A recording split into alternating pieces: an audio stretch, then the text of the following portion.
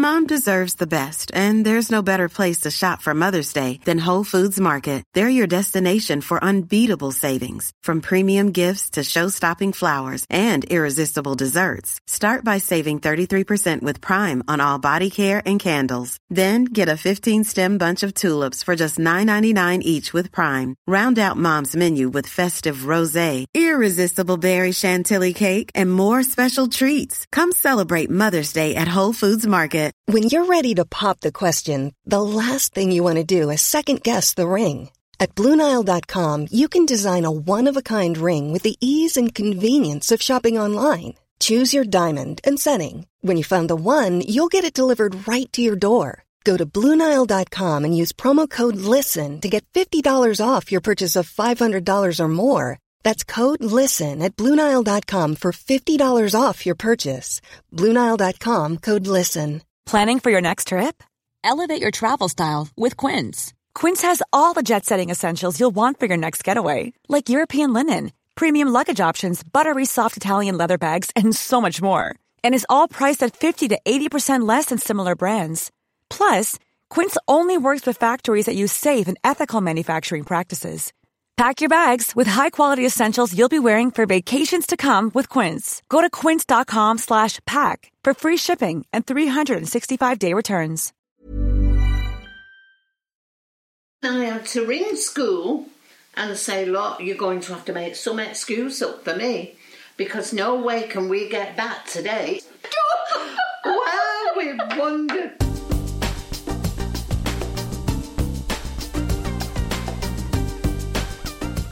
Hello and welcome. This is episode 20 and the grand finale of the main series of the Paul Ryder tapes. I'm Angela Smith, the ex-wife of Paul, founding member and bassist with Happy Mondays, as well as being a singer in his side project Big Arm and a musician in several other groups. This all began after I played Paul the pilot episode of another podcast that I'd made, which gave us the idea of doing a podcast together for him to tell his complete life story, not just the successes but the struggles too. A book and new album of previously unreleased solo material would follow. Paul was excited about this project and he hoped that in sharing his experiences it would help some people who might be going through similar difficulties. Neither of us had any idea that 12 days after we would finish recording his story, that he'd be dead. You've sat with us, you've laughed with us, you've cried with us and shared in the journey of his incredible life and heard him confess to some pretty shocking things. But there's much more in this final episode of the main series coming up. The window was open and I crept up behind you and grabbed the phone off you. I don't remember and saw this text thread, conversation with you and this woman. That was obviously there was something going on between you, so I called her. We met Ronnie Biggs, great show. Well, it's nice to meet somebody who plays such an historical moment in British history. And we met Piers Morgan, who actually said I spiked his burger. So there was me and you and your new partner and her ex-husband and their kids all around the Christmas dinner table. Yeah. Before drugs and everything, I was more of a beer monster, and they disappeared, and I wondered why they're coming back happy. What they're doing? Well, smoking weed, weren't they? Didn't tell me about it. The other project that you're doing in collaboration with Gaz is a movie. It's the movie. The movie. So it's about a Manchester band who existed 25 years ago, and they're offered this great chance to get back together. Right. With but with a unsavoury type manager. If you find it and put it back on, but no, it doesn't work like that. If you find it and put it back on, it's too late. You definitely get yourself tested for everything. First, we're going to go back in time to a story that's so iconic that we saved it for the last episode in this run. I'm just going to say 3 words. Brazil, February 1991. We're going back in time here, but we never talked about Brazil. The Ronnie Biggs. Oh, yeah. Talk to us about that. Yeah, we played this festival in Brazil, Rock in Rio. And leading the party charge was, of course, Bez. For me, that was the Mondays at the maddest. We had such a great time. And we was in a hotel with Guns N' Roses, and it's absolutely caused fucking chaos. Like, you won't believe how fucking mad we was. Like, there's no words could describe it. And we was actually put in a hotel with Guns N' Roses away from all the other acts, because we were deemed as the two mad rock and roll bands. And Guns N' Roses were quite, they're rock and roll, but in like a proper rock and roll American way. They look like your fucking typical rock stars, where we look like just a bunch of fucking knobheads from somewhere. And for Monday's guitarist Mark Day, Brazil was also voted the most memorable. It'll probably have to be in Brazil. We were put on last because of some technical error, because there was a thunderstorm.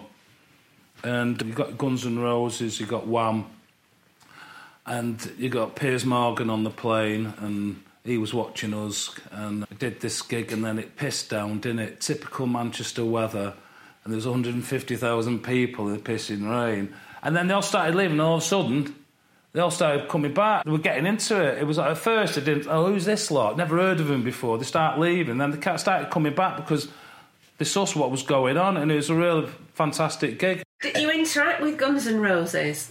We said hello to him. I've actually said hello quite a few times to him in over the years.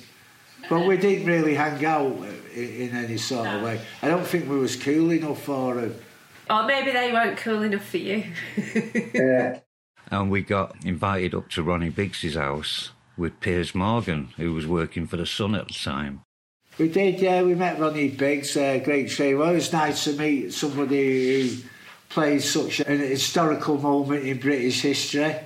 Paul's friend Dave was struck by how nonchalantly Paul had mentioned this escapade to him a short time after. He said we went up there and we just went to meet him and sit by his pool, and he just ended up staying there for ages. And then he went on to the next bit of conversation about how he likes Holt's beer and everything. But this was it. You didn't know whether he was going to talk about loving fried eggs, needing to go and get some money for some cigarettes, or sitting by a swimming pool with Ronnie Biggs, or having a laugh with Roy Wood. And I think that was the sort of enduring memory about Paul, is that it was just this kaleidoscope of seemingly random, but all, I've no doubt, all dead true. It was great meeting Ronnie Biggs. And he also said, you're the best band that has ever visited, because a lot of people go and see him, or went to see him, and he enjoyed our company. So we got on really well with him, yeah. What did you talk about? His poetry, his escape from prison, his life in Brazil. He was really open and like quite good to talk to. Did you stay in touch with him afterwards? No, I think Muzza did, who was our tour manager at the time. Stayed in touch with Mikey, his son, right, who was a child pop star in Brazil. Really? He had lots of gold and platinum discs all over his walls. And Muzza's memory of that time is crystal clear. Rio was just wild. We went, I have to take my okay. So when we get to Rio, I fucking don't know where to start with this one. Rio was just wild. Sean's got this bird and got this little groupie bird, and so we're all that was funny. Everyone's doing it. Betty's after his nut. We're all off the nut, but I don't take coke then. But everyone's on it. Rowetta didn't miss out on the party either. Piers Morgan did the Bizarre column at the time in The Sun. So The Sun took us over. It was saying, even though we were going over for Rock in Rio, he took us to Ronnie Biggs' house for the day, and it was brilliant. I sat with Ronnie Biggs' son for a long time. He was only 16. But yeah, no, we had the best time rocking because the guitars didn't turn up on time, so we ended up getting an extra couple of days. But yeah, it was a day out with Ronnie Biggs at Ronnie Biggs' house. It was fantastic. And yeah, Bez was making the burgers, is what Piers Morgan says, and spiked him. That's what Piers Morgan says. He was dancing like a hippie something for hours, 8 hours. That's tough. What, he thinks Bez spiked him? He said, I don't know what Bez put in those burgers, but I was dancing like a something for 8 hours. Yeah, right. Yeah, I don't remember Bez being in charge of any burgers. I don't think anybody was hungry. Piers Morgan, yeah. I actually said I spiked his burger, but I never did, you know what I mean? But I did smoke sniff an ounce of coke on the plane next to him on the way home. and he pretended to be asleep all the way. And I was under a blanket like that, me and Paul Davies. Yeah, but I suppose that's a story you shouldn't be telling, really. No, £5 a gram though. The coat was. It was very strong, so we were all struggling to get it down us. There's an infamous story in Brazil about some ladies of the night. Mm-hmm. Do you want to tell us that story? The truth. The truth. That one's actually true. And Muzza remembers it well. So we go to this club called Out with Rowetta. 20 odd of us. We've got 18 prostitutes come back. Everyone's goes up. Gaz and Mark Day, they was just like invisible because there was just so much going on. They were so quiet. Go to the room and lock the room door where there's fucking chaos. Telly's over the balcony. I'm fighting with Guns N' Roses because he's Nick Sean's bird. Axl Rose. I've had to put it on him. He says something to me. And Sean's going, yeah, he'll batter you. So I said to me, you'll fucking batter me. I'm going, we fucking know. I'm walking around, I'm with Ronnie Biggs, the old train robber who's my idol. He's in my room, snorting his brains off, and I'm thinking. So we go back to the club called Out. Rowetta's getting threatened because there's 2,000 prostitutes in there, and they think Rowetta's stepping on the toes. So these want to batter Rowetta, Sean saying, yeah, fuck it, nah. But these girls, fucking gorgeous, and even I'm they're kissing you and they're touching you, and you've never had anything like it. It's like a 10-handed massage. Your hands are down your pants, getting strokes and looking and saying they love me. I'm thinking, fucking hell, she loves me. And fucking she's a prostitute. I'm going, fucking hell. Rowetta remembers it well. It was swarming with them at our hotel. Slash was in the pool. Bez had to get $50 off me to get rid of his because she wouldn't leave. The day after, he said, I'll buy you a handbag. I was like, not one handbag. He's like, you had to try and get rid of his. Was with us. He lost a condom up his. And he said, he rang me from his room phone and went, if you find it and put it back on. But no, it doesn't work like that. If you find it and put it back on, it's too late. You definitely get yourself tested for everything. The only Derek, Mark Day and Gaz didn't take a bird back. All the crew, every one of us. Paul's got 2, Sean's got 2, Bez has got 4. People had paid this girl who was a lady of the night, and she ended up in my room falling asleep. So I took the money back out of the purse. I don't think it was a good idea because we could have got thrown in jail actually. Really? For robbing her. It was a robbery. We ended up giving it her back in the morning because it was like, shit, shouldn't have done that. She'll go to the police. Anyway, in the morning, I've gone to get them up. Sean, they want them paying. Manager shouted me down at the police today. It's quite heavy. So I've got to pay these prostitutes and the police are there. So I paid the police some money. And these prostitutes, they can't even stand up, but the skirts are hanging off, the bras are not on. The hotel manager's going mad to try to get them out to dress them up. So I paid them all. Gone upstairs. I said, what the fuck is going on? And they just laughing at us. And then on the way back on the plane, all the crew was at the back. Me and Sean was in first class because Piers Morgan was doing an interview with Sean. And they had blankets at the back. Because on them days, we could smoke weed and everything. Oh, we did smoke weed. Not that you could, but we just fucking, on the planes in the air, we're smoking, snorting. So what's the back of the plane? And there was just blankets like tents. And all you could hear was everyone snorting. And there was wired. We got off hands. There was all police waiting for us. They've opened the door. It's just a line of police. I'm thinking, oh, fuck. Everyone's getting nicked. They've gone, you over there to me, Sean. You over there. They snorted from Rio to London. And then when we get there, we've got half an hour left, they're having bigger lines. But there's a blanket of fucking... They put the blankets all over the... They've made tents. Now, and underneath, everyone's just having lines and smoking weed. They went, we believe they've been taking cocaine. I said, mate, it's all gone. And he's gone, what? I said, it's fucking finished. It ain't smuggling now. We don't smuggle. We just fucking take it. But yeah, it was true. Wow. Okay, rock and roll.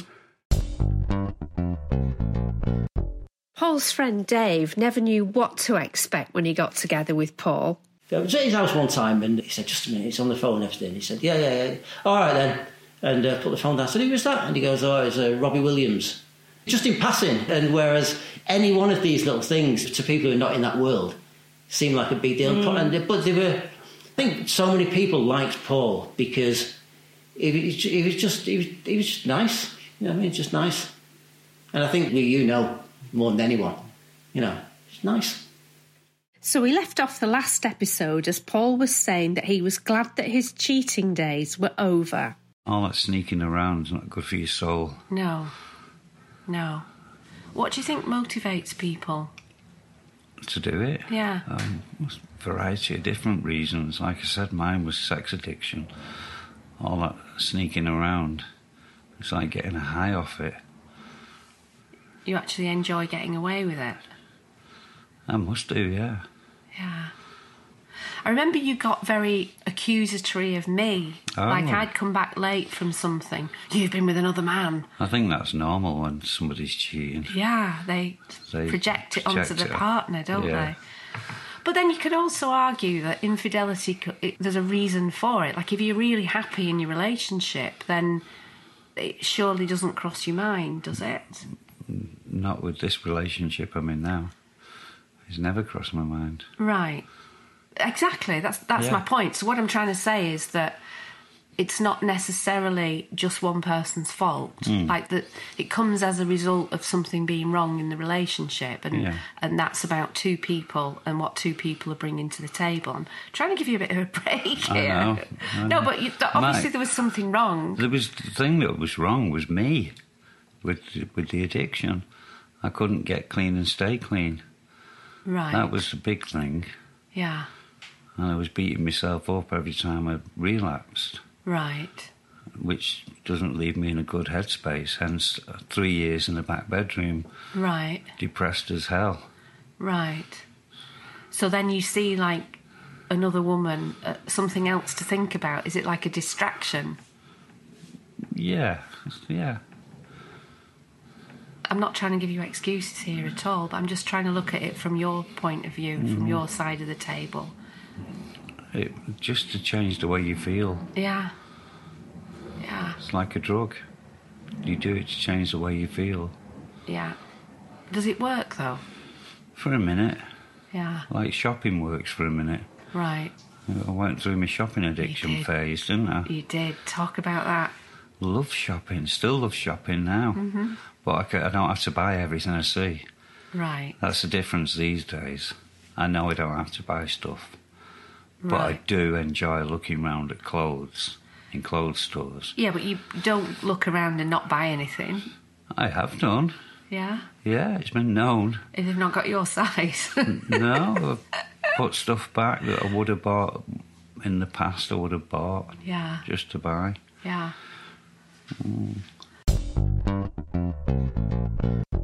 Paul's love of shopping, particularly for clothes, seems to have come from his dad's side of the family, according to Paul and Sean's mum, Linda. Derek's mother worked at Truly Fair, where they made all these children's clothes for Lewis's and Kendall's and abroad. Yeah. And she used to buy them the most beautiful things. But the winter she bought them tights. To keep the little leggies warm under the pants. But that's a bit of a problem, isn't it? Well, Paul looked like a girl. He really did. Nobody knew he was a boy. Yeah, I can see that Paul... Nobody knew he was a boy. Yeah. He looked like a girl. Yeah. Well, the clothes she bought Sean was all right. But she used to buy these little winter suits for Paul with little swan's down fur around him. She wanted a girl, didn't she? All the clothes she bought him was all girly clothes. Yeah. And I couldn't put them in him unless she was coming. And by all accounts, his dad, Derek, was a snappy dresser back in the day. Oh, when I first went out with him, oh my God, my mother said, oh, he's very nice, but you can do better than that. Why doesn't he get a nice haircut? Why doesn't he wear a nice suit? And I said, well, he is a nice boy, Mum, he's just different. And I always said I wanted somebody different. I didn't want the run of the mill. And my goodness, did I get somebody different and children that were different. And one of Paul's shopping partners was Rowetta. He was addicted to shopping for jackets and shoes, especially because we used to go to a place called Brunswick where shoes were half price. And there was one near me and there was one in Regent Road and nobody really knew about it. And we'd spend hundreds of pounds on millions of shoes. Because sometimes they're £8 for a pair of shoes. And he liked his Converse, and Paul used to love his coats, didn't he? His leathers and stuff. And a lot of them, they just look the same. But he'd go and buy them again and again and again. So the last affair, I mean, it's kind of funny when we look back on the last one. Mm-hmm. So it was... It was like an Ealing comedy at the end. It was.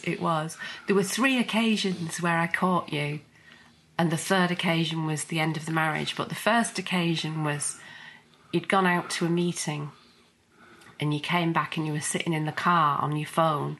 And and the window was open, and I crept up behind you and grabbed the phone off you. I don't remember and saw this text thread, conversation with you and this woman. It was obviously there was something going on between you, so I called her. Do you not remember this? No. And she was really rude to me on the phone. I was like, why are you texting my husband and saying that you can't wait to see him tomorrow? And I was like, what? There's nothing going on, we're just friends. She was very posh. We're just friends, there's nothing going on. And I was like, you know when you get mad and all the moisture from your mouth vanishes? I was fuming, and I was like, you keep away from my... It was like a proper, fishwife type conversation. But she wasn't nice. I didn't like the sound of this woman at all. And of course you completely denied there was anything going on. So that was incident number 1. So I knew my antenna were then up. And they must have been up in the first place for me to grab the phone off you in the car. Yeah. And then you didn't know that if I had your Apple ID and password that I could track you with Find My iPhone. So one day, a couple of weeks later, you said you weren't going to see her anymore and you weren't even going to be friends with her anymore. And then you said you were somewhere, and I checked Find My iPhone and you weren't where you said you were.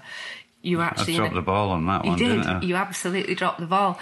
And you were in a car park in Malibu outside a supermarket. So, of course, I drive down to you and you're in the car with this woman, and I went storming up and caught you in the car. You were just sitting in the car talking. But the fishwife in me came out. And again, my mouth was completely dry and I was hoarse. And I was shouting at this woman in this car park, and a crowd gathered. Really? And all the interesting thing was, all of my anger was directed towards her and not you. Like, why wasn't I shouting at you? I was shouting at her, and it was because she'd been rude to me on the phone earlier and said there was nothing going on. You need therapy over this. I think I've dealt with it. Okay. Yeah, I'm pretty good about it, aren't I? Yeah. I can laugh about it. And it didn't resolve. You came home and still professed that there was nothing going on. And then a couple of weeks after that, again, Find My iPhone. You said you were in one place, but you weren't. You were in Malibu. So I drove my car to where he was on the Pacific Coast Highway. And I'm going to pause the conversation there and play a chunk of that other podcast that I did that I mentioned earlier that was actually the inspiration for this one. You see, after I split with Paul, I went on all kinds of outlandish dates.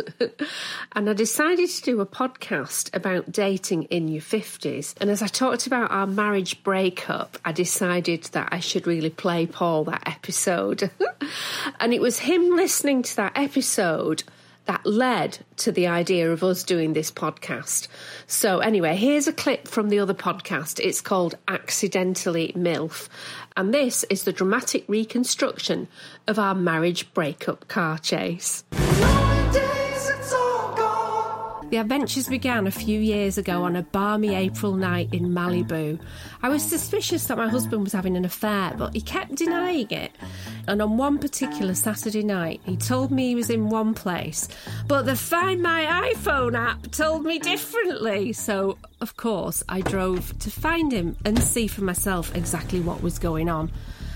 I caught up with him in our car, which was pulled into a gas station in Malibu, mid-clinch, with his horrible mistress, who I love to call Leatherlips. Come on, I'm allowed one little catty dig, aren't I? She was having an affair with my husband after all. Come on, give me a bit of a break here. OK, so he spotted me, and him and Leatherlips took off down the Pacific Coast Highway, and I sped after them in my battered old PT Cruiser. The Pacific Ocean was on the right, the sun was setting. It was like a perfect picture postcard backdrop to be having a marriage breakup car chase. chase. I honestly felt like I was in an episode of something like Starsky and Hutch.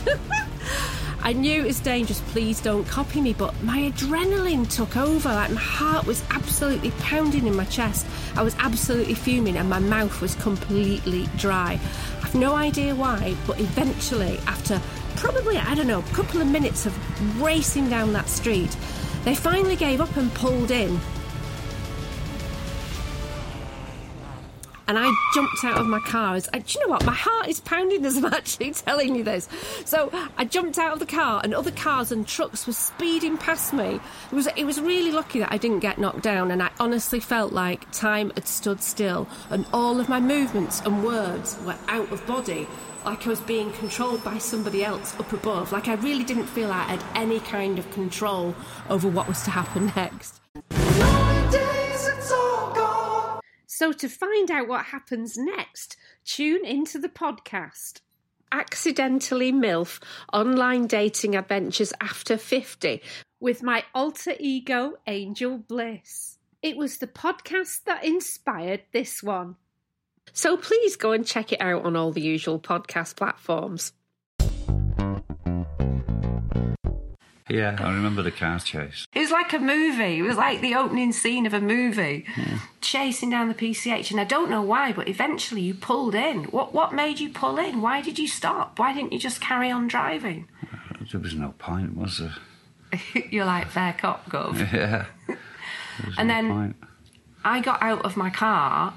Why didn't you take off when I got out of my car? You'd have had a head start. You could have got away.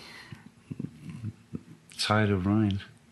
Did you want to be caught? No, I don't know. I don't think so. No, that's horrible. No, I didn't want to be caught. But you just accepted that you had been caught? Yeah. And I said roll down the window and you did. Like, why did you do that? I've not really and again analysed this. And I said to you, right, make a choice, her or me. And you said, do you remember what you said? Mm-mm. I just want to be on my own. And I said, oh, I'll help you pack. Oh. Do you remember that? Dramatic ending. Yeah, and then I drove home, and then you appeared back home. I couldn't believe you actually came back. And then the next morning, I helped you pack your stuff, and you left. Oh, yeah. And Vlad was there, my mate Vlad, who was staying with us at the time, had a ringside seat. And then I think you was glad to get rid of me, actually. You know, it took me about 2 weeks. I was devastated for about 2 weeks, and then one morning I woke up, and I was like, don't have to worry about him anymore. And I felt a huge weight had lifted off my shoulders. Good. Yeah, I really did. I was really kind of elated that I didn't have to deal with all that crap anymore. Yeah. But the best thing about it was that eventually you did break up with this woman. Yeah. And I think if you'd still been with this woman, I don't think I would have been able to be friends with you. Likewise. No, but it's true. So we spent about a year fighting, really, over... You kept coming back to the house and demanding paintings that were yours, and we had a tug of love of some... Who did the paintings? Henry Hill. Henry Hill paintings, that's right. So I think we decided to split them, and you took some and I took some. But I don't remember arguing about anything else, do you? No, I just wanted me Henry Hill paintings. Yeah. Oh, and I sold you jukebox. And my Space Invader machine. It was worth about £2,000. There was no room for it, though, in the new house, because I had to... I was given notice from the house that we were living in. We didn't have any money either. Like, we were really struggling, because since Chico had been sick, I hadn't worked. Yeah. So, like, finances were really tight. And I think that was one of the reasons that you were pushed over the edge, because, like, financially, things were really, really dire at that. And I think that woman had quite a lot of money, didn't she? She had to have had something. I don't know. Yeah, she did. You know she did. Anyway, so then...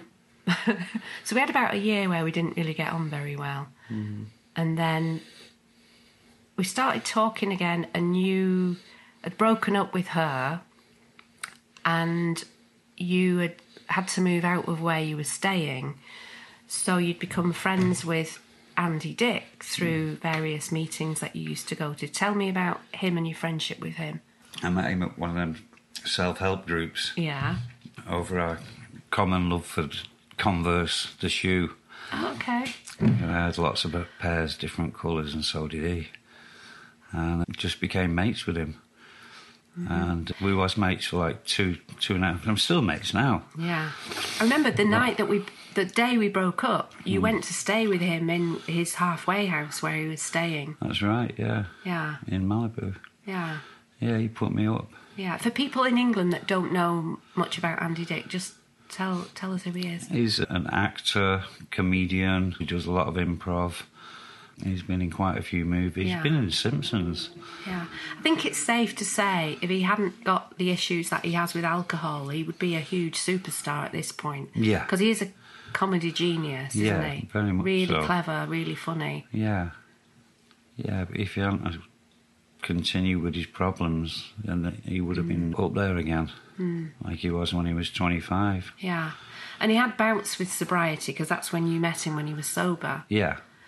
And one day you said to me, Andy wants to meet you because you're a producer and he wants to do stuff. So you said, come, I'm staying with him. When you'd broken up with that woman, again, you went to stay with Andy, who was then staying with his then wife, but they weren't actually together, but they were still friends. Yeah. So he was living in a house with her and her kids, and you were sleeping on the sofa there because you'd not got anywhere else to go. That's right. And you invited me round to the house to meet Andy to talk about what projects maybe we'd want to do together. And it was really nice. We had a really good few hours chatting about stuff, and we came up with an idea, and it was a really positive experience. And I met his then wife briefly, and I thought at the time that she was really nice as well. And then New Order were playing about 2 months later, and I remember saying to you, can you get me some tickets for New Order? I want to go. And you said, I'll see what I can do. And then you were like, oh, I could only get 2 tickets, and I'm taking Lena and his wife just to say thank you for me staying there. I was like, oh yeah. And I think that was that the start of your relationship? Tell me about that. That was it. That was the first date. Yeah. Was it officially a date? It was by the end of the night. So when did you decide that you liked her? Like, what was the first? Oh, weeks before. Yeah. Yeah, she's just a lovely person. Didn't you see her when you were out with Andy one night and said, who's she? Yeah, that was before I moved. That was before I moved into that house with them. He was doing a show in Santa Monica, a stand-up, and I was playing bass on stage, just playing the bass while he's doing his monologues and stuff. Right. And she was there helping him put the night on. Yeah. And I said to him, who's the girl with the short hair? And he's like, that's my baby mama. She's available. So he put the thought into my head months before. Yeah. And then I ended up staying with them. Yeah. And it went from there. Yeah. So very shortly after that, Christmas came around.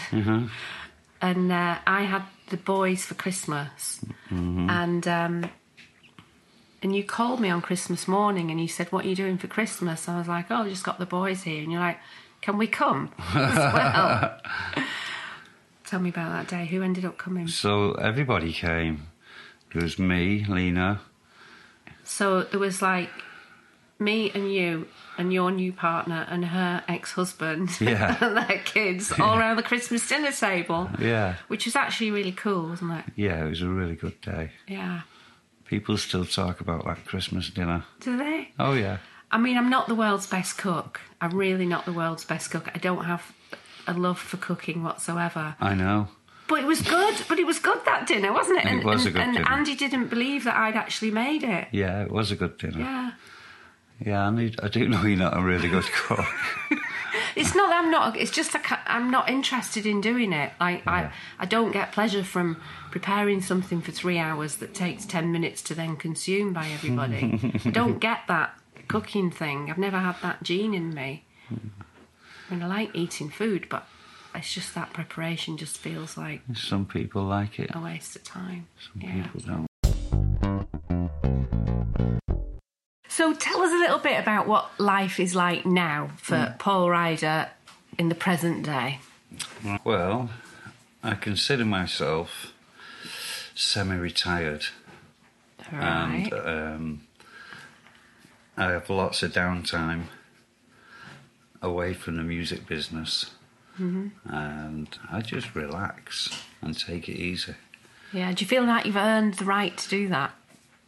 To put my feet up, yeah, definitely. It's been 40 years. Really? Since we first started, me and our kid, yeah. Wow. 40 years this year. Did you have any idea when you first started the band that 40 years later you'd be doing a podcast talking about it? They didn't even exist back then, did they? No. Obviously, I wanted to make it last as long as possible. But 40 years is like a big stretch, isn't it? You know, from the conception of it until today, doing a podcast. 40 years is a long time. Why do you think the band has had such longevity? Originality. Right. Just because we was original. The music was original, the band was original and genuine, real. OK, but you were original 40 years ago, but what's kept the interest, do you think, of the fans all those years? I can only presume it's the music. Good music. Clint Boone from the Inspiral Carpets has his own thoughts on that. The Mondays inspire me no end. I was like, every time I went to see an Happy Mondays gig, I literally was like down for the next 2 days because I just thought, we can't do what they're doing. We can't be that good. They're another level. They're otherworldly. You know what I mean? And I'd come away literally just beating myself up about how shit we were. And Stone Roses and Primal Scream bassist Manny has a confession. In a lot of ways, sometimes it'd be like, you'd wish you was in the Happy Mondays and not in the Stone Roses in a weird kind of way, you know. It just they appealed to me a lot there, the look of him and the bastardised funk that they were trying to knock together and stuff like that.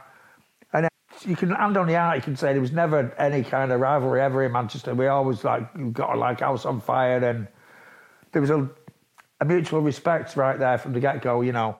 And then it'd take me a couple of days for people to say, no, you're not, you're great, you're good. I'm like, are you sure? Are we good? I'll give it another go then. Fellow legendary Manchester music icon Peter Hook was close to the band from the very start. You have these great bands in Manchester that changed Manchester, they changed England, they changed the world. I didn't analyse what he did. I just knew he did what he did well, just like the rest of us, and he fitted in well, just like the Mondays did, and it was just cool, you know. I mean, it was funny because I suppose, if anything, the Mondays music has been spoilt for me by our closeness. Right. You know, I never got to judge them from a distance because I was always so involved with them right from the start. So whether it was emotionally or anything like that, I was never able to listen to them in any way, shape or form from an unbiased point of view. They were always my Happy Mondays. And they were always factory bands, so we were always very clanny. We were always very close. And it was us against the world. Yeah. Paul and Bez's friendship stretches right back to the very early days when Paul passed a loyalty test after they got into a bit of a scrape. In the early days, none of us had a car, and Paul used to run the car. I don't know how he'd done it, but it was never even to the edge of MC. It was always half down the MC. And that car, it seems to run like magic on thin air. It used to go everywhere. Anyway, it was that skin. We were starving. And we all come to practice one day, and we decided, I said, no, go to Morrison's on the way home. And I used to go with Morrison's and fill a shopping trolley up of food and just walk out with it. And on the way to the car, I don't know why they never stopped me at the side. It might be because I looked a bit mad. So I threw all this food in the boot, but the security fella got Paul's number, horse's number. And next minute, there's a phone call saying that we've got to go to the police station and all that. And that's when I knew that this bond forever, because obviously he never grasped me up and he came up with some outlandish story why I was in the car with him. Back in those days, Mark was only just beginning to twig what the band were up to when his back was turned. I was more of a beer monster, and they disappeared, and I wondered why they're coming back happy. What are they doing? Well, smoking weed, weren't they? Didn't they tell me about it? I think why we did drugs is to get over the nerves. Because I know Paul was very nervous. It was just a way of, I couldn't give a fuck, let's get pissed, stoned, whatever, and just play and just enjoy ourselves. Don't care what them lot think out there. And they saw that. Everybody saw that we were just enjoying ourselves, and we really didn't. Well, if it ends tomorrow, we'll just go out for a blast. I mean, apart from Bez buzzing about and tripping over my wires and causing mayhem, apart from that, I've nothing to worry about.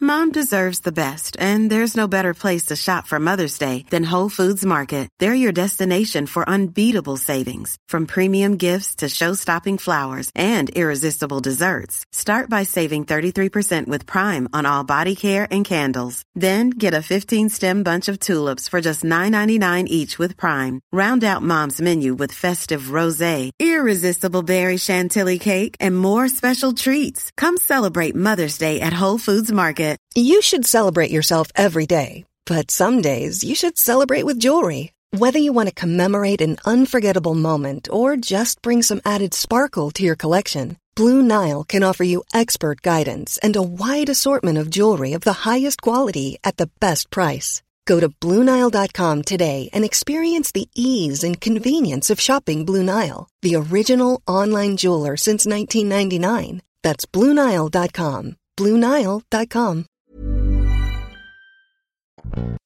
The audience age seems to have evolved. Great seeing youngsters at the front. Youngsters. Great seeing young people. How do you think they've heard about you? Parents. Yeah? Yeah. Although if you ask our kid, it's because he's on Gogglebox.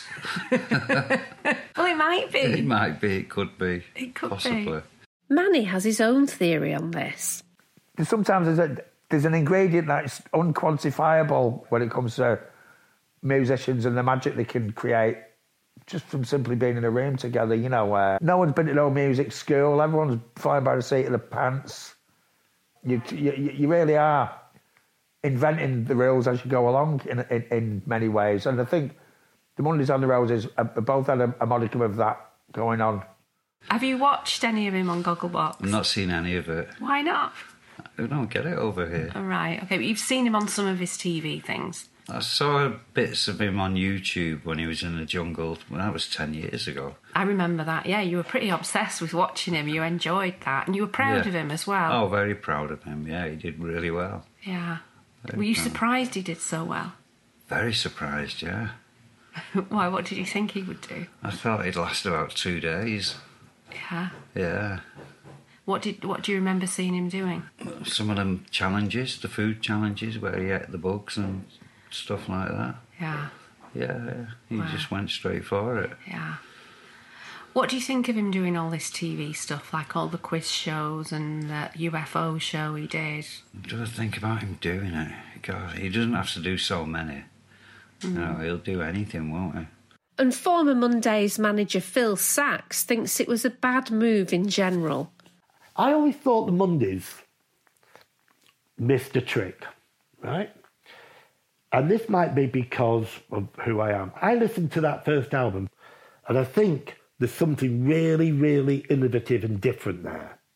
And then we got Pills and Thrills, and that was like a DJ's album, Oakenfold. And I always thought the Mondays, and a lot of it's down to Sean and Bez, ended up being sort of like clowns.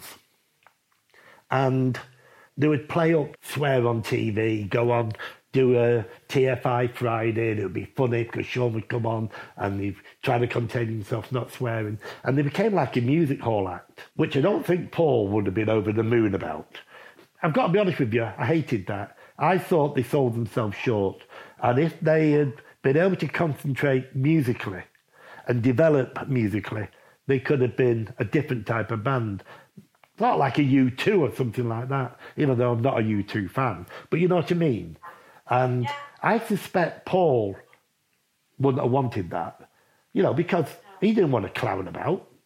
He wanted to be a professional musician. But do you not think it's good for the band, fundamentally? Yeah, it's definitely good for the band. Yeah. Yeah. And Bez has become a bit of a star in his own right as well. I think Bez comes across better on TV than Yeah. Sean does. Yeah. Did you see him on Dancing on Ice? Only what was on YouTube. What did you think? Thought it was great. Yeah. Yeah. Why do you think he manages to be so likeable? He is likeable. Yeah. He's very loyal, Bez. Yeah. Very loyal character. Mm-hmm. Very honest. Mm-hmm. And I think that's part of his charm. And the rock and roll mums love him too. Bez was just a fan. Let's Yeah, he get got that up straight. and danced, didn't And he he? got up and danced into Mm. a few gigs, and it was such a success, shall we say? Yeah. That's why they got him. You know, and he's got a good personality, Bez, and I'd never say anything against him. You know, he's done very well, and promoted the band in the right way. I'm not too sure how keen everyone else was to have me, because this is like a one-off. And it was actually Tony Wilson who said that I should join the band, because I think I reminded him a little bit of Ian Curtis, you know, because he used to fucking do all that mad sort of freaky sort of dancing. It was like Tony who kind of pushed to the band more than the band did, actually. Right. Yeah, but yeah, then and I've been on stage ever since, obviously. We never quite reached the dizzy heights that we imagined for ourselves. We wanted to be like the biggest rock and roll band in the world, like, you know, legendary status, rock and roll. We lived the rock and roll lifestyle, but we never quite managed to get that world recognition. We were young. We had fucking dreams. We was having great times, great parties, really enjoying ourselves. And of course, in the early days, before we could afford, to have our own hotel room, me and Horse used to share rooms together as well. So we travelled the world sharing rooms together as well. And I could tell you a few stories, but I better not. I mean, he's got a kind of reputation of being a complete caner. Like, do you think that's... He still is a complete caner. How does he manage to look so healthy, though? Because when he's not on stage, he's working out. Yeah. And he lives in the country. And he does a lot of juicing, and he's really into his health, isn't he? Yeah, and he's distilled water. Oh, okay. Yeah. He's convinced that gets rid of his grey hair. What, distilled water? Yeah. Oh, interesting. Mm. Have you ever tried it? Not yet. I drink the tap water over here. It's like, that's 90% recycled piss, isn't it? Do you not have a water filter? Yeah. Easier to get it out the tap. Right, so then it's not... Oh, not in the house is a water No. filter. We have a separate unit that like a jug thing. Right. So obviously, without giving away the exact location of where you live, tell me about where you live. I live 25 miles away from Palm Springs, on the edge of Joshua Tree National Park. Wow, what's that like? Very, very quiet. Mm-hmm. Very quiet indeed. Mm. That's where I like to spend my time. Yeah. Doing not much. So you sound like you've had a complete reboot of your life, really. I have, yeah. Really rebooted. Yeah. I couldn't sit still for many years. Mm-hmm. I wouldn't like to stay at home. I had to be out doing something. Mm-hmm. And when I was youthful, I had to be out at a club. Yeah. Or some music venue. Mm-hmm. I had to be out for like 6 days a week. And what do you think initiated the change? Oh, God, I've slowed down. By choice or...? Just naturally. Yeah. So, about 3 years ago, you earned a new title in your life of being a granddad. Oh, yes. You weren't very happy about... You were very happy about having a grandchild, but you weren't happy about the name Grandad, were you? I didn't want to be Grandad. I really didn't want to be Grandad. And Paul and Sean's mum, Linda, recalls how happy he was to become one. Absolutely over the moon, but it wasn't being called Grandad. But I am now used to it. Right, so at the beginning, they used to call you a different word, didn't they? Yeah. So, because Lila's other granddad in Arabic is Gidu. He fancied being called Gidu. I have 2 granddaughters, Lila and Bridget, and Lila is the oldest. She's now at school, and her father is Egyptian, and Gidu is the word for granddad in Egypt. So I was Gidu for a while. Then one day, Lila was crying, and we said, "What's the matter?" She said, "I've not got a granddad, and my friends have got a granddad." Oh. So Amelia said to her, "Of course you've got a granddad." She said, "Paul's your granddad." "Oh, but you call him Gidu, like you call your other granddad Gidu." Yeah. So she, "But I don't want 2 Gidus, No. I want a granddad." Oh. So Paul said, "You've got a granddad." So Yeah. ever since then, it was all right, because Yeah. she knew she wanted a granddad. And I've been granddad ever since. Oh. And then it was all, "Granddad, granddad, granddad." And now do you not mind the title? No, I love it. And even the other day, she said to me, "Does everybody get upset because Granddad's not here? Because I do." And what's Bridget like as a baby? She's still baby, just sleeping all the time. So I get to see her next week. I've not seen her for a couple of months. So you're quite fortunate, really, in that your job with the band takes you back to England a lot, so you can keep in touch with your family. At least 7 times a year. Wow. For different lengths of time. And do you still hold a candle to Manchester because it's where you're from and where everything was born? Yeah, of course I do. It's Manchester. It's a great place to be born. Yeah. Yeah, so I've got 2 granddaughters. And when you first asked me to do this podcast thing, it was like, no thanks. It's not really me. I don't really like being interviewed and stuff like that.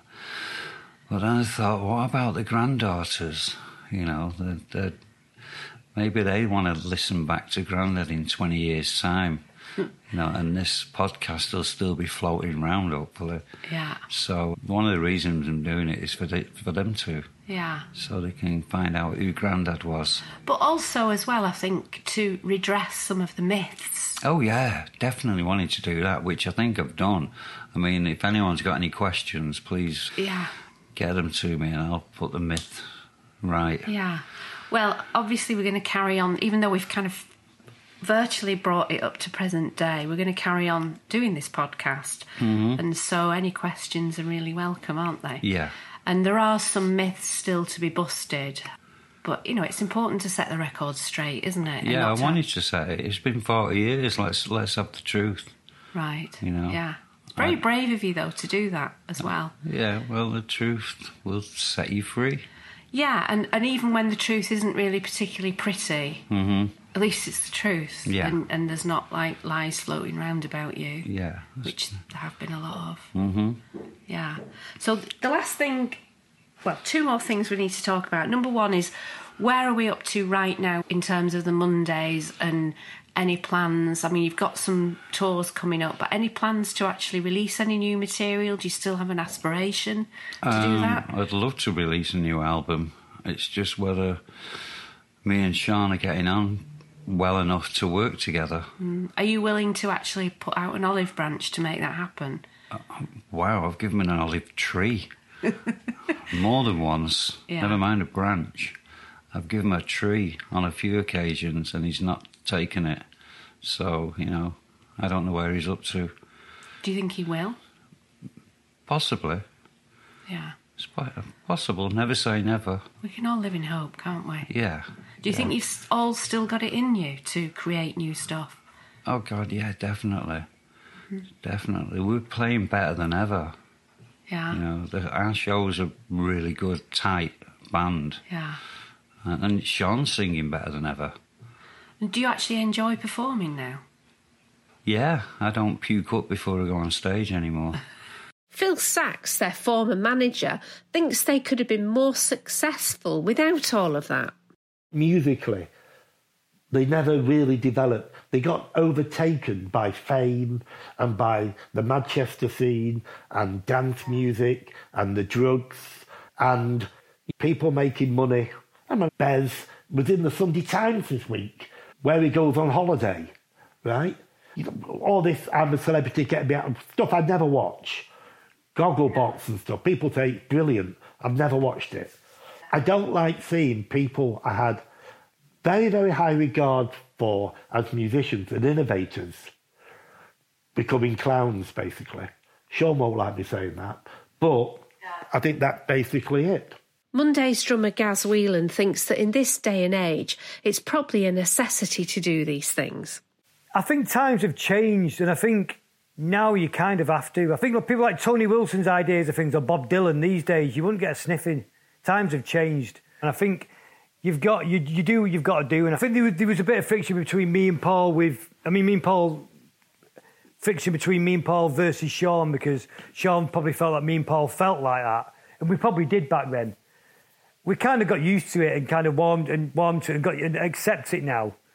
But we were very old-fashioned in the way of keep it rock and roll and it should be about the music and about the art. And Sean was like, don't be naive, times have changed. And no one's wrong. I think it's just different. Well, I'm doing my own stuff. I want to still do it the old way, and it'll probably be to my detriment. But I know that it's Paul on my shoulder all the time.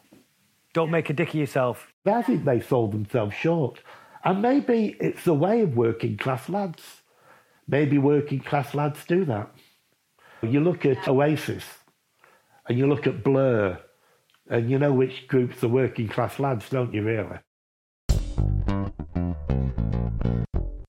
Okay, so the other things that we have to talk about, things coming up in the future. Mm-hmm. Number one is, of course, this podcast, which obviously by now everybody knows about. Mm-hmm. But also there's a book in the works. Tell us about that. A book of the podcast. Yeah, well, it's kind of... Maybe going into a little bit more nitty-gritty. Yeah. But there will be a book. And the other project that you're doing in collaboration with Gaz is a movie. Is the movie. The movie. Tell us about... Loosely based on some of the Monday's stories. Well, kind of inspired by... Okay, inspired by.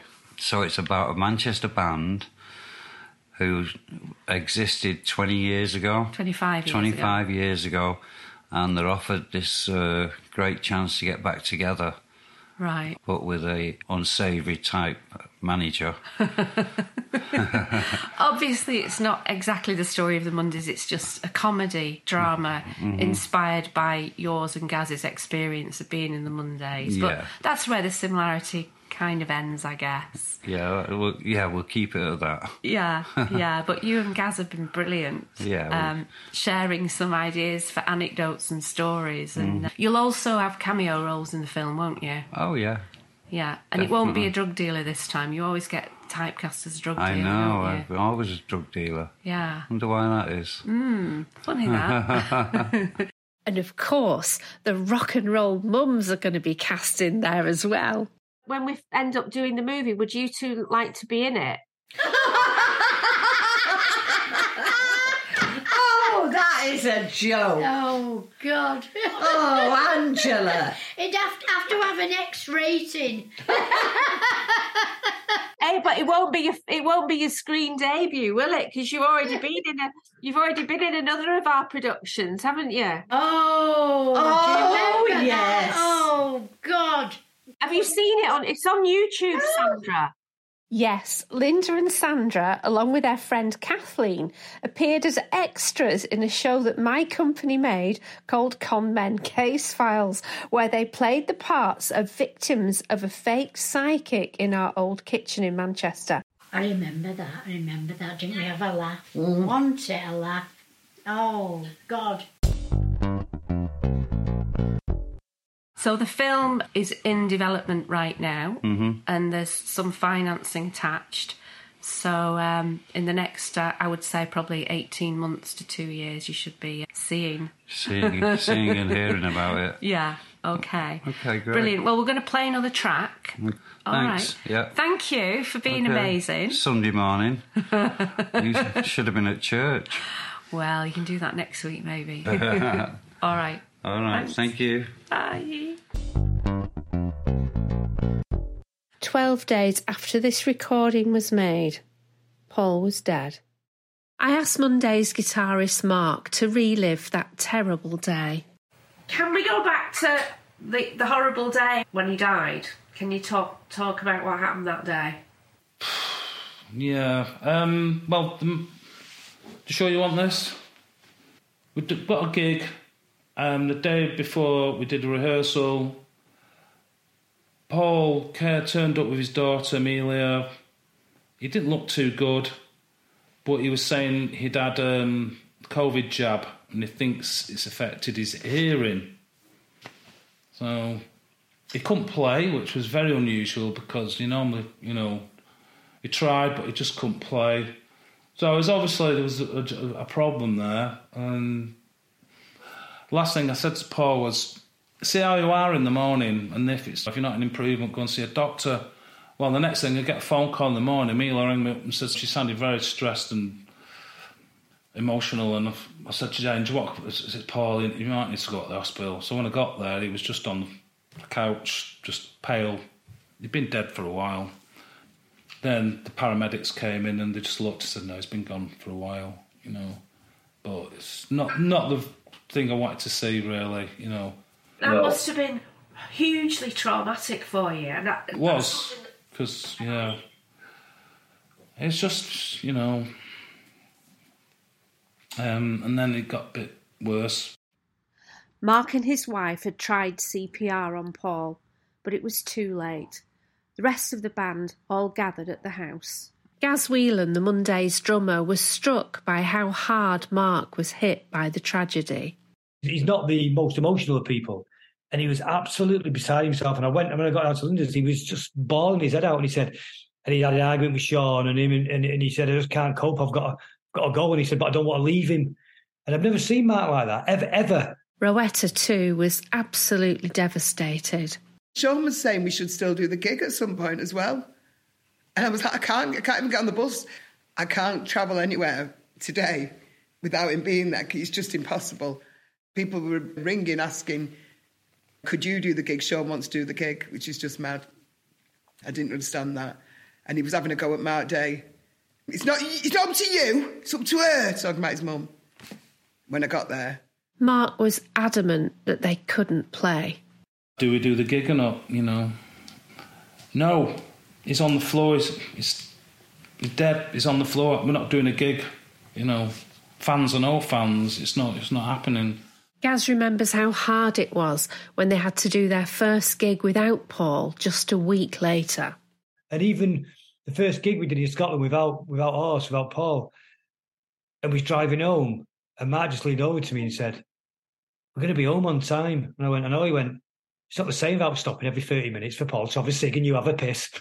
So I have a piss every 30 minutes. And he just looked at me, and Mrs. Mark, and tears rolling down his eyes. He just put his head on my shoulder, and we both just started. I know we're going all Hollywood, but we both just started tears through now. It was just really. And you know what? And Rowetta as well. She took it really bad, and she's been really good on the stage. Every gig she's mentioned him. Every gig. Bez had a double tragedy that day. I couldn't believe it, and I rushed right down to the house, and he was still laying in the front room. Mark had tried doing some mouth-to-mouth on him, and they was so shocking to see when your best mates lay there dead, and I'll never forget his face, because he looked really angry to me, because he looked like it wasn't his time to go. And then my dad died about 5 hours later as well, which was double death in one day. We tried to make Paul's funeral the send-off that he would have wanted. The music playing as his coffin was being carried into the church. If you had to pick one Manchester track that would be your go-to, what's your kind of favourite seminal Manchester track? Ooh. It would probably be a New Order song. Yeah. And probably Ceremony. Ceremony, you said that before, yeah. Yeah. Yes, Ceremony was the song that we played as his coffin was being carried by his 3 sons and Sean, Gaz and his childhood friend Carl into the church. And we had 2 people who were singing. Loved the Bunnymen. We discovered them again. I saw them last year. They was playing the same festival as the Mondays. Yeah. And It was great. Stood at the side of the stage and watched the Bunnymen. Nice. Incredible. Yeah, Ian McCulloch still got it. Yeah, Gaz said to him, best band in the world, and McCulloch turned around and said, I know. Did he? Playing Nothing Lasts Forever was the man himself, Ian McCulloch, the singer from Echo and the Bunnymen. And Rowetta made sure that there wasn't a dry eye in the house when she sang Bridge Over Troubled Water, but she found it really, really difficult. I'm not doing any more, that's what I've said, that's it now. It was just a blur. I hate singing, I hate the idea of funerals. So it was just awful, but very proud as well, because, you know, I feel like I'm family in a way. I've known them for so long, all the children, everybody. So, yeah, and yeah, it's just horrible, isn't it? And it's just the kids. It's such a shock, as you know. But, we just all miss him so much, obviously. And the music playing as his coffin was being carried out of the church. 8 years old, and David Bowie comes on, doing Starman with a big blue acoustic guitar. I'd never seen a blue guitar before in my life. And he looked like he'd stepped out of another world. And it was like, my life changed at that moment. Yeah, it was Starman by David Bowie. But the really weird thing is that I had no idea that a few years before, Paul had told his friend Jason that those 3 songs are exactly what he wanted at his funeral. When we was working out in France in 2006, morbid as we were, we'd often speak about, you know, if I die, will you come to my funeral? If you die first, will I come to your funeral? And I was like, yeah, of course I'll come to your funeral. I was like, would you come to mine? He went, nah, couldn't be asked. I was like, oh, that's great. And then we'd speak about what songs we'd have played at our funeral. And he'd said to me that without question, it would be Ceremony by New Order, which we both thought was a poignant and great choice. And then it was Starman. And he also said that he'd like Echo and the Bunnymen. And of course, Ian got to sing the song at Paul's funeral, which the music that day just, you know, like I said, walking into the church and Ceremony was playing, it just took me back to that day when we was on that patio thinking, I never thought this would happen, and here we are. Yeah. Well, I remember on the day of the funeral, I remember thinking it was going to be really hard seeing Sonny and Chico carrying the coffin.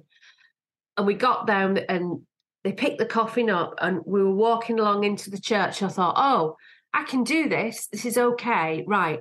I can do this. And then I heard Ceremony start and I was like, oh. Yeah. Some really moving speeches, including one from Paul's dear friend Ian Brown, who had everyone in tears. As funerals go, we think it's exactly what Paul would have loved. There was apparently even some naughty behaviour going on. Allegedly witnessed by Peter Hook. I'll tell you one thing that happened at the funeral that was fucking amazing, right? I bumped into outside. Now, there was only one toilet at the funeral, right? And it was a long service. Yeah. Wonderful. It doesn't bother me in one iota. But, of course, all us old blokes needed a piss, didn't we? So anyway, at the end, as everybody was coming out, there was a big queue for the toilet. Oh, okay. At the head of the queue was the priest waiting to go in. So anyway, I'm stood there with it and says to him, do you want a line? Are you coming to the bog, okay? Because, I mean, I've not done drugs for 18 years. So I said, no, mate, you go on your own. And my abiding memory of that is watching and push the priest out of the way when they went in the toilet to have a fucking line at Paul Ryder's funeral, right? And I just thought, my God, Manchester, what a place. I'm sure Hooky was just simply mistaken and they were just both desperate to pee, right?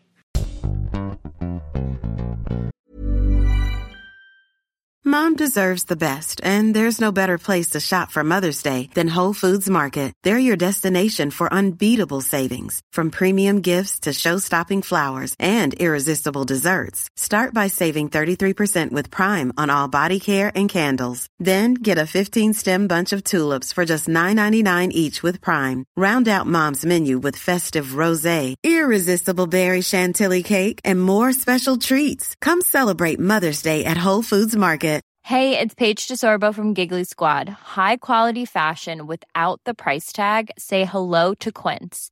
I'm snagging high-end essentials like cozy cashmere sweaters, sleek leather jackets, fine jewelry, and so much more. With Quince being 50 to 80% less than similar brands. And they partner with factories that prioritize safe, ethical, and responsible manufacturing. I love that. Luxury quality within reach. Go to quince.com/style to get free shipping and 365-day returns on your next order. Quince.com/style. When you make decisions for your company, you look for the no-brainers. If you have a lot of mailing to do, Stamps.com is the ultimate no-brainer. Use the Stamps.com mobile app to mail everything you need to keep your business running with up to 89% off USPS and UPS. Make the same no-brainer decision as over 1 million other businesses with Stamps.com. Use code PROGRAM for a special offer. That's Stamps.com, code PROGRAM. We're playing out with Paul's favourite Big Arm track, and that is Love Is. So we're almost at the end of this phase of the series where Paul and I are the main interview spine of the episodes. But we've decided to keep the series going by playing you some more of the extended versions of the interviews with our fab guests. There's such brilliant material that we didn't get to use, and so many people have said that they didn't want this to end. So we're calling it Season 2, the bonus interviews.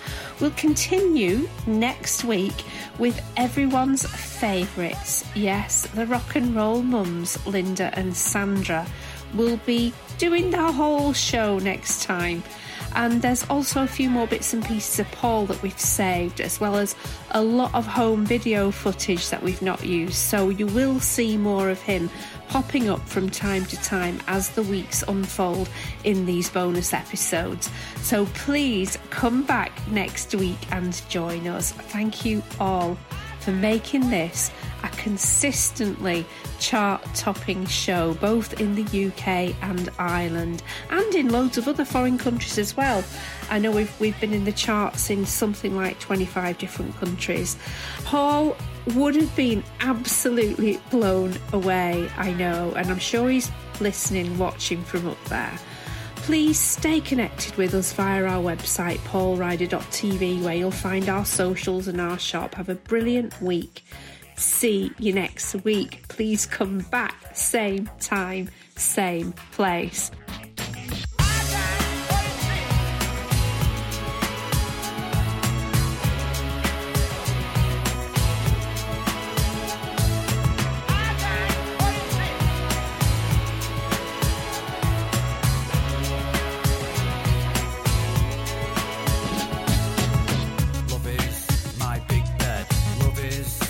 Things I've said, love is loving you from afar. Love is my sports car. Love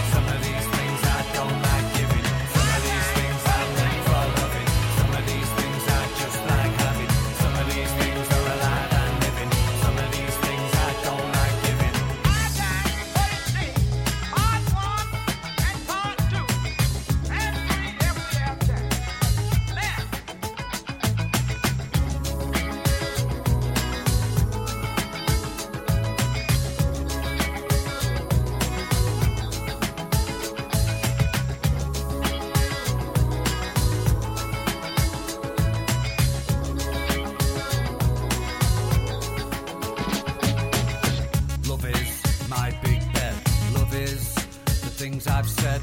Love is loving you from afar. Love is my sports car. Love is loving you. Life's been good to me so far. Some of these things are meant for loving. Some of these things I just like having. Some of these things are alive and living. Some of these things I don't like giving. Some of these things are meant for loving. Some of these things I just like having. Some of these things are alive and living. Some of these things I don't like. Some of these things are meant for loving. Some of these things I just like having. Some of these things are alive and living. Some of these things I don't like giving. Some of these things are meant for loving. Some of these things I just like having. Some of these things are alive and living. Some of these things I don't like giving. Some of these things are meant for loving. Some of these things I just like having. Some of these things are alive and living. Some of these things I don't like giving. Some of these things are meant for loving. Some of these things I just like having. Some of these things are alive and living. Some of these things I don't like giving. Glistening Productions.